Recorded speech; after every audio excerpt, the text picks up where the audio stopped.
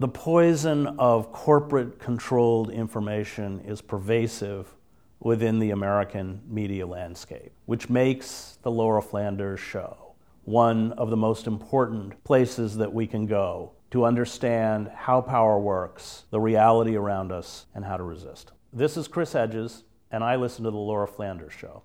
Go to patreon.com/The LF Show and become a member. Hi, I'm Laura, and this is the Laura Flanders Show, a TV and radio program that shines a light on the solutions of tomorrow today. We report on the people and movements driving systemic change from the worlds of politics, arts, and entrepreneurship. Welcome. The phrase Black Lives Matter began as a hashtag, a media intervention. It has certainly changed the media some. Police killings of black men and women now get more and sometimes better attention than they did when BLM was born half a decade ago. And coverage of the Derek Chauvin trial in Minneapolis reflects some of that. There's more attention to state bias, white violence, black death, and the racist criminalization of black bodies.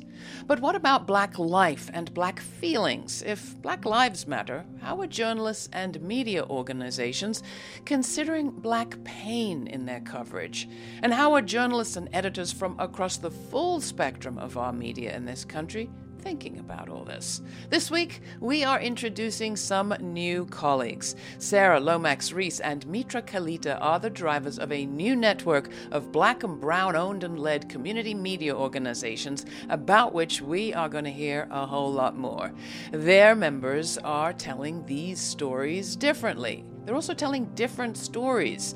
For example, about processing the trauma and triggers of black pain in the face of the murder of George Floyd, Daunte Wright, Breonna Taylor, and so many more. What they're reporting on numbing out, self-care, and mental health is quite possibly saving lives. I want to know more, so I'm happy to welcome Sarah and Mitra and their member partner, Sierra Hinton, Executive Director Publisher at Scalawag, which she describes as a Southern journalism and storytelling organization building solidarity, consciousness, and community by awakening the popular imagination to new possibilities that spark social change. Sounds like our kind of people? Welcome, all three. I am very happy to have you with us. Let's start with you, Sarah. In the Chauvin trial in Minneapolis, closing arguments have yet to begin. There's no verdict yet, but there's been a lot of coverage. Am I being overgenerous to say that there's been at least some change in some of the reporting? I think that what we are seeing is definitely evolution. We are seeing evolution in the criminal justice system, but we're also seeing evolution in the reporting and the storytelling around these issues, but of course not enough. Previously, the police, the power structure was very much, we did not interrogate or really question their authority in the same way. There was this presumption that if a Black person was killed, they deserved it in some way, shape, or form. And I think that would always color the coverage. And so now we're seeing with these videos irrefutable evidence that Black bodies are being brutalized. You can't kind of look away and rationalize it in the same way. And that is a reckoning for the media as much as for the rest of the community. Coming to you, Mitra, I mean, there's been very conscious discussion, both in the run-up to the trial and during the coverage of the trial, about showing the tape, the 9:25, the 9 minutes and 25 seconds of that Chauvin knee on George Floyd's neck. I felt like people were going through the motions in the sense of talking about it, but they almost always played it. Do you want to talk about that for a second, Mitra? You've worked inside at CNN Digital. You know a little bit about how these decisions get made. I think it's important to note that in some ways, this is the first news event in 4 years that feels like a collective news event besides Donald Trump. And I think that's important to acknowledge, because in the first week of the trial, there very much was what you're describing, which was this playing over and over of these 9 minutes. As the trial has evolved, I've seen two things. One is just, again, an acknowledgement for what this video is doing to people of color, explicitly to Black Americans. The second was you saw a lot of sympathy for the witnesses themselves who've had to live with decisions that were made. They're haunted by, one phone call or maybe a phone call that wasn't made. And I don't recall the media becoming as much a part of it in the delivery as it's going on. And that's giving me a little bit of a hope that we're about to change how we cover these news events. Yeah, let me come to you on that, Sierra. I mean, I have seen in some of this coverage a kind of surprise, and maybe I'm being unfair, but particularly in those first days of the trial, when the witnesses, as Mitra mentioned, were testifying, and you saw the elderly gentleman who was a witness break down on the stand. I felt like there was almost like a sense of surprise in some of the commentary. The white commentators, people really seemed to feel a lot about this, and they were trying to kind of almost get their head around it. How have you reported it? How have you done it differently? And would you agree that there was this kind of, I don't know, subtext of, gosh, how surprising, Black pain? Yeah, and that's something that permeates through all coverage of Black communities, especially by, I think, the mainstream press. And I think that's what happens when you begin to think of folks as a trope, or you're not recognizing their humanity. Black folks have feelings just like all other people. It's a little bit, as a Black person, insulting to listen to folks be surprised by this. At Scalawag, because we are Black and queer and woman-led, we don't center whiteness in the same way.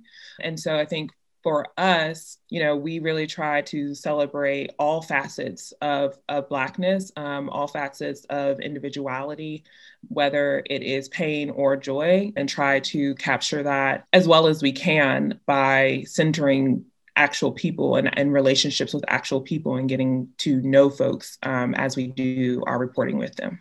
You've written about the sort of way that the white press typically separates whiteness from wrongness. Like there's sort of the whiteness, but then there's the people who did something wrong. Can you talk about that a little? Yeah, so I think that comes with a journalism industry that is dominated by white folks. And something that I've talked about a lot is when George Floyd was murdered this summer and folks were protesting, and there were journalists also present at protests, and they started to experience violence. There was just this big uproar within the industry and a cry out for protection of journalists, which was just, again, insulting because, where was that same empathy and sympathy and cry out when it was Black folks being brutalized? Why do we, as journalists, as an industry, consider ourselves separate and apart from people, particularly Black people? And what is this presumption of wrongness about Blackness? I mean, we know what it is. It's anti-Blackness rooted in a white supremacist culture, but how are we seeing this play out in the media? And I think that's a clear example. Come into this conversation, Mitra. I mean, as we're talking about sort of the history here of the treatment of Black bodies, a white supremacist culture required a lot of violence and a lot of pain to be inflicted. I mean, in slave times, pain was kind of the accelerant of the industry, of the economy. It required white culture to do a lot of devaluing of Black pain. What's it going to take to undo that? And what gives you, if you have any, confidence that it can happen? Well, in many ways, our mission at URL Media is actually to shift the lens entirely. I don't believe it's possible to love an audience as your own children unless you feel connected to that audience and you represent that in the not just the leadership of newsrooms, but in the outright ownership of them, right? And I think that is an essential part of media diversity that's not talked about. I think the other piece of it is actually to examine our own practices fundamentally that are direct outcomes of the history you describe. What do I mean by that? Every morning, a reporter calls the cop shop, as we call it in the newsroom, and says, what happened overnight? And that sort of sets our news agenda, right? In newsrooms across the country, you could be a 3-person operation, you could be CNN. I mean, the police record sets a news agenda in a way that is fundamental to our identity. And we have yet to really upheave ourselves. And I would argue technology kind of forced it decades ago, right? In an audience-centric, a user-led revolution, that's really what Black Lives Matter is all about, right? Is kind of recentering who we care about, who we are for. And I don't think the media has gone through a parallel reckoning on how we literally do our business every day. You want to come in on that, Sarah, or Sierra, either one? I totally agree with Mitra that everything needs to be kind of blown up in terms of how we cover Black and Brown communities, and really coming at all of this from a place of real humanity. Because I think that to your point, Laura, the fundamental problem with America is, racism, in my view, that has never been adequately dealt with and addressed. And I'm really encouraged that there's a bill that's winding its way through Congress around reparations, to study reparations, not to give reparations, but to study reparations, which is a baby step in the right direction. But if we don't have agency and ownership, which is where URL comes in, where Epicenter, which is Mitra's publication, where Scalawag and Word and all of our partners, there are 8 of us, we have to be not just at the table, but it has to be our table. WURD, your radio station, AM, FM, thanks to you both, the only Black-owned talk radio station in a very Black city. Talk about the history there. How did that come to be? Well, Philly is a very Black city. We're about 45% of the population, and it's had a long legacy of Black talk radio in the city of Philadelphia. The flagship Black talk station at the time, WHAT, was going out of business, and WURD came up for sale.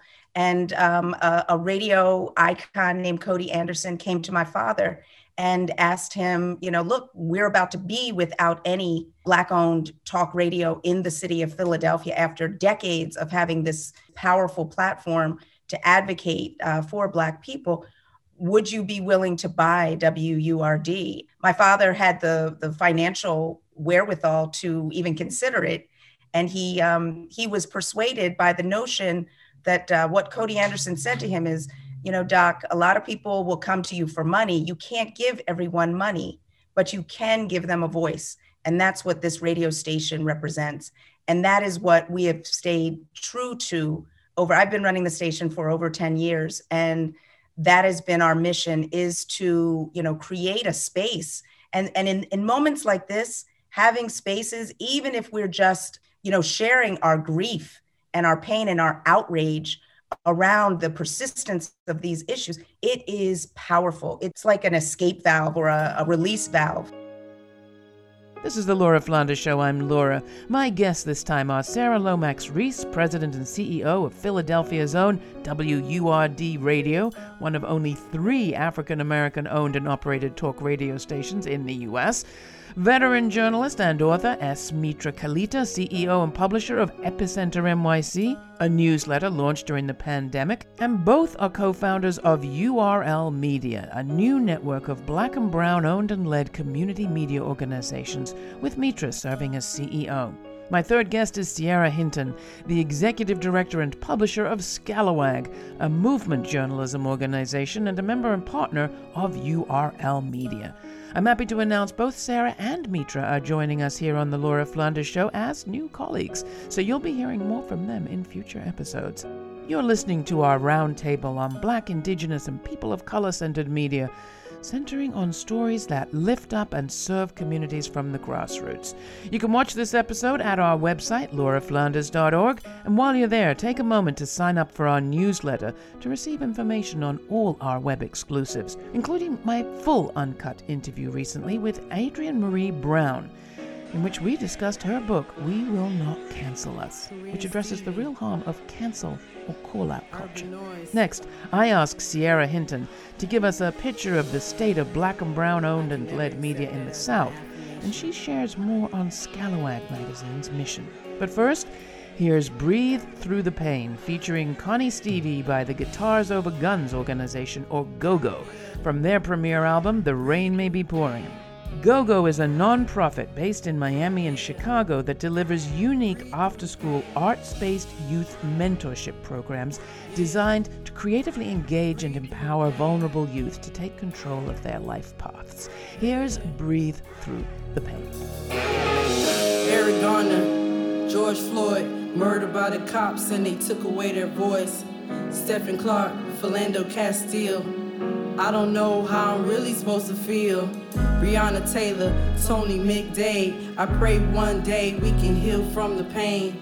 Elijah McClain, I gotta say their names.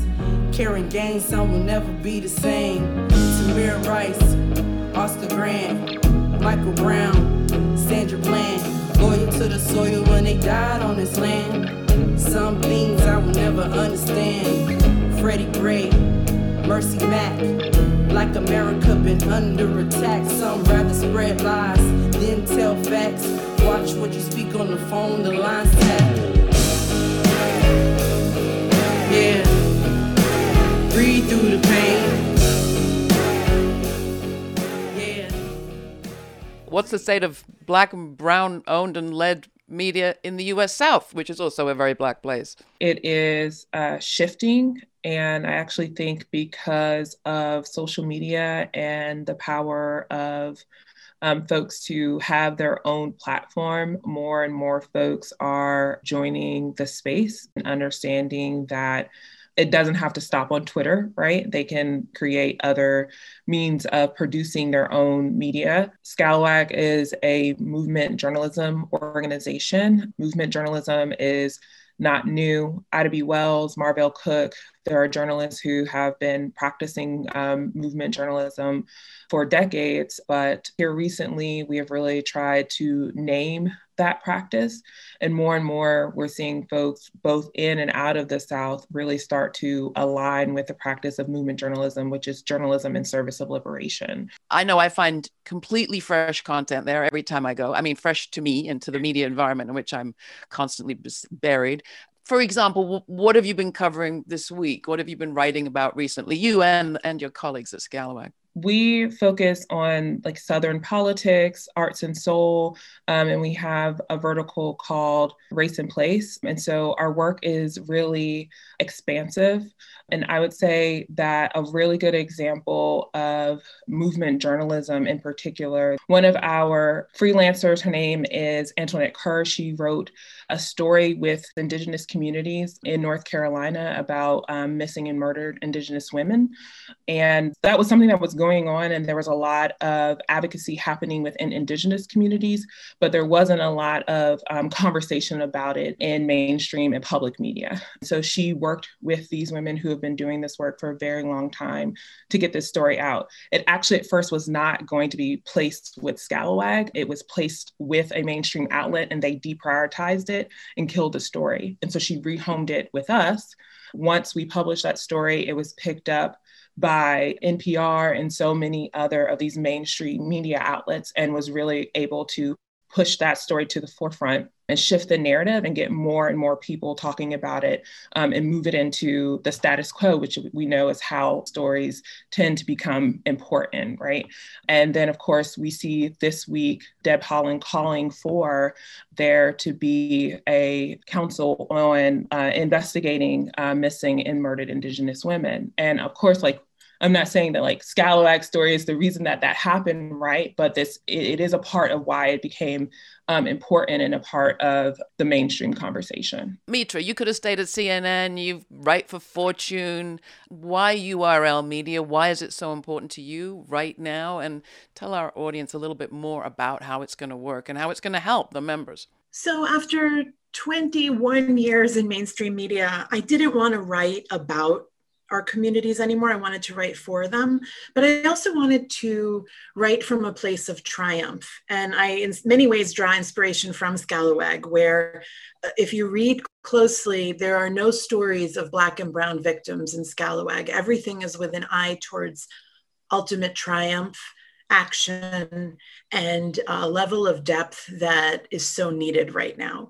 And I also think that the role of communities in our own partnership in journalism and how we practice is really vital. And it just felt like URL Media, because our outlets work in service to their communities. We are literally helping people navigate housing decisions and food insecurity, or when your stimulus check is coming. I mean, literally kind of the utility of life with an eye towards uplifting, respecting, and loving your life, right? This is not a new concept that Sarah and I came up with. It has been practiced for years by media outlets in service to their communities. And just one other thing I would add there is that, you know, my outlet, Epicenter, was launched in the middle of the pandemic, where it felt like government was absent from our community in Queens. It was like, does anybody know we're here, we're hurting? We launched with this desire to connect people to each other, to perhaps be some of the answer. And I think that's a really big role for a journalist, to actually get out of the way sometimes and say people also need to find each other. Now let's enable some of the solutions that might stem from that ability to connect with others. So I'm going to ask you to do a dangerous thing, which is to list your members. And it's always frightening not to leave someone out. So we will help you if necessary, but you want to list the members of URL. Our 8 partners are WURD, Epicenter, Scalawag, The Haitian Times, TBN24, which is a Bangladeshi live streaming channel, Scrollstack, South Asian-based platform, Documented New York, which is a texting, WhatsApp, and newsletter service for immigrants in New York City, and Palabra, a Latino freelancer network that was founded by the National Association of Hispanic Journalists. You have an aspiration not just to improve our media landscape, which is to make our country smarter, but also to thrive at the level of the bottom line. And WURD, Sarah, you look calm and cool and collected and happy, but I know this is not easy. And you've all written about how hard it is always to maintain independent media outlets, something I know just a little bit about. It's also joyful and you do it anyway. But URL Media is supposed to help. How will that work? Sarah? I am intimately aware of the pain points and the gaps that can exist as you're trying to grow. And so a fundamental component of URL Media is, and Mitra and I as co-founders and entrepreneurs who have media organizations within the URL network, we are creating solutions that we need for our organizations. And so sharing content, you know, like expanding the universe of content that we can feature on our platforms amidst these 8 organizations. So sharing content among ourselves and sharing it out to the broader journalism world and just the world in general. So amplification and distribution are also challenges that we are addressing through URL for our members. But the other really important piece is money. Part of the URL structure is to share revenues that are hopefully going to be additive to our partners' bottom line. So we are working with high performing Black and Brown owned and led media organizations. So they already have revenues, they have audience and all of that stuff. And as a way of collaborating and connecting and joining our efforts, we believe that we are able to increase and the revenue generating opportunities for all of the media organizations. And that will allow us all to move from kind of survival to kind of being leaders and innovators and cutting edge in this media space. It's not easy to do the work that you do. So talk a little bit about the joy that comes from so much complexity. As a Black queer woman myself, it's just an honor and a delight to be able to work with folks who share my identities and share like identities and really give folks a space and work with them to have a space to tell their own stories in a way that unfortunately has not happened traditionally in media.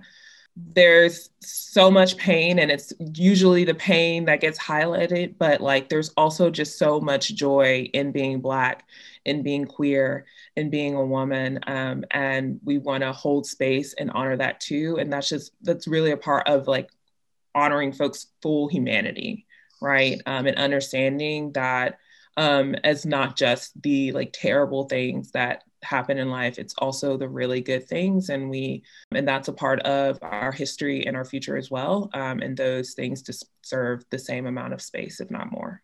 We have to leave it there, but this is not the last you're going to be hearing from Mitra and Sarah and Sierra and everybody at URL Media and their friends. But for now, I want to thank you for being here and encourage people to check out all the outlets we've mentioned. We'll be back in just a bit. Independent media bring issues to the boil, mainstream inhale the steam. That's what independent editor Phyllis Kriegel of New Directions for Women told me back in the 1990s, and it remains true today. Sierra Hinton of Scalawag talks about the reporting her publication did, looking at murdered and missing Indigenous women and girls at the local level, and how that story traveled from the local to the national, where it prompted policy in D.C. Well, there's another story in Scalawag that I hope will have the same impact. It's by Mab Segrist, longtime anti-racist author and organizer and contributor to this show. Mab takes a detailed look at the men and women from North Carolina, one state, and their role in the January 6th insurrection in Washington at the Capitol. What she finds is a group of anti-abortion activists and long-ignored white supremacists and militia organizers, and a whole load of military-grade weapons distributed to a rather dubiously elected local sheriff, courtesy of a federal program. There's more to it, but my point is, where the national story puts a president and a lot of far-off lawsuits at the center, Mabs puts local people there, both as the solution as well as the problem. She ends by pointing out that a previous generation of violent racists was put behind bars by action locally. That's what independent media can do, put power and responsibility and possibility in local hands. Now, what do you think would happen if we all inhaled that steam?